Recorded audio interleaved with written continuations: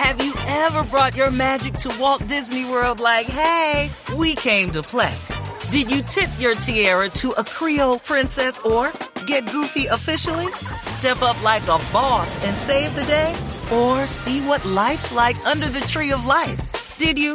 If you could. Would you? When we come through, it's true magic. 'Cause we came to play. Bring the magic at Walt Disney World Resort. I mean business, I'm far from the same old shame. All right, we continue our interview now with Dan Charnas, author of The Big Payback, The History of the Business of Rap. Your book, obviously, The Big Payback, the title, well, the word payback, it implies that hip-hop made a fair amount of money off of it, so to say. Does this also suggest in some way that the money aspect of hip-hop actually has compromised the culture, or yes, no? I mean, what do you think? In my book, I don't get into the sort of, and this is like a trope of hip-hop, this is a cliche of the way that we talk about hip-hop, like, well, that's a sellout, right? And what Jay-Z did Hard Knock Life, and he sampled Little Orphan Annie, and, that's a sellout. I look at it a completely different way. Jay-Z is one of the few, it was a part of a legion of young black artists who, unlike in any genre before, were able to actually control a bigger piece of their music, a bigger piece of their intellectual property, a bigger piece of their brand than ever before.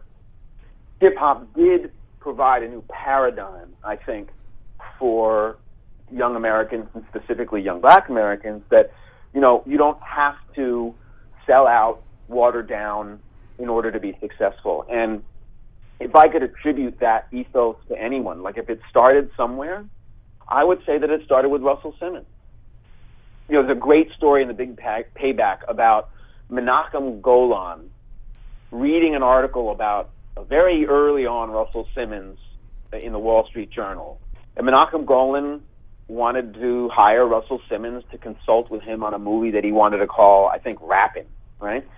And Russell Simmons hears him out and says, you know what, if I make a movie with you, with what you want to do to this, I will lose everything that I've worked so hard for.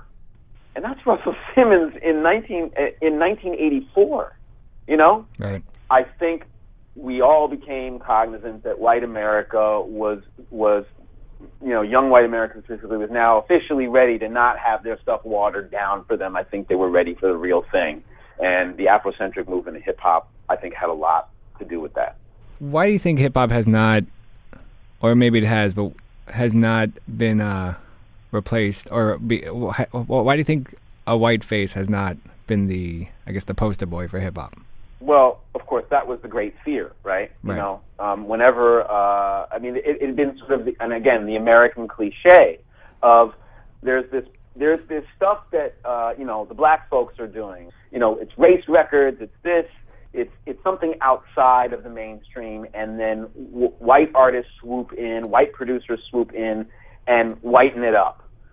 White performers re-record the songs that black performers do, and that's what gets played on pop stations. What hip-hop proved is that hip-hop produces some great artists out of New York, like Run DMC.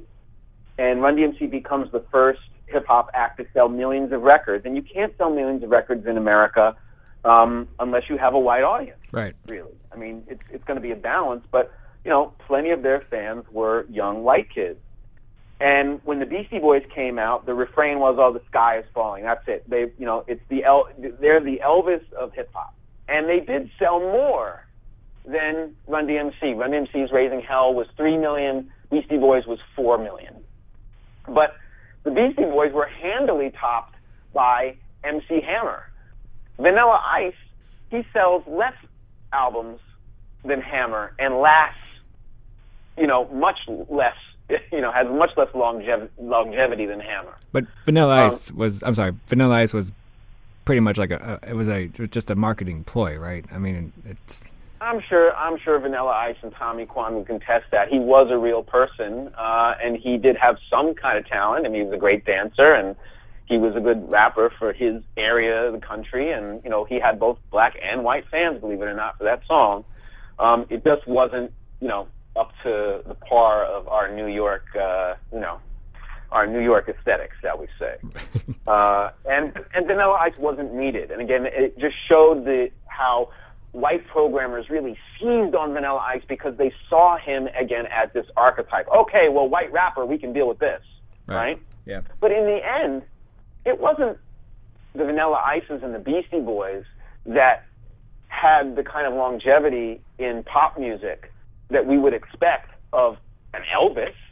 It were black artists did. And even to the extent that when Eminem came out, again, The Sky is Falling, here's the Elvis of hip hop, and Eminem, of course, is a top seller.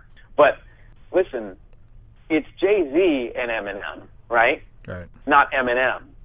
And it's actually Jay-Z, 50 Cent, and Eminem, not Eminem. So Eminem shares the field with black artists who are just as big, if not bigger, than him. And one Eminem did not beget a legion of white rappers basically taking opportunity away from their black counterparts. And that's the cultural difference in hip-hop. And frankly, I think it's the cultural difference in the hip-hop generation.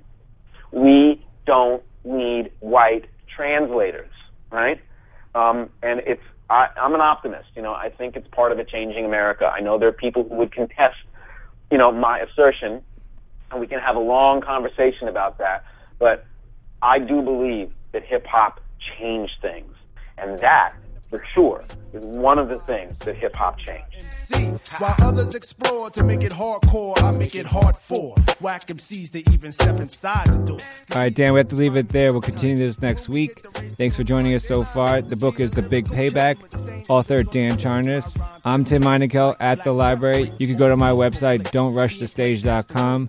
This is Andy Don't Stop Radio. Who claims to drop jewels, but for now you do the catching. I don't worry on what crew you run or what section of earth you reside. You're not even a man, so I don't deem it mandatory taking your pride. But I will, cause my man says so for the light. You cry keeping it real, yet you should try keeping it right. Let's understand.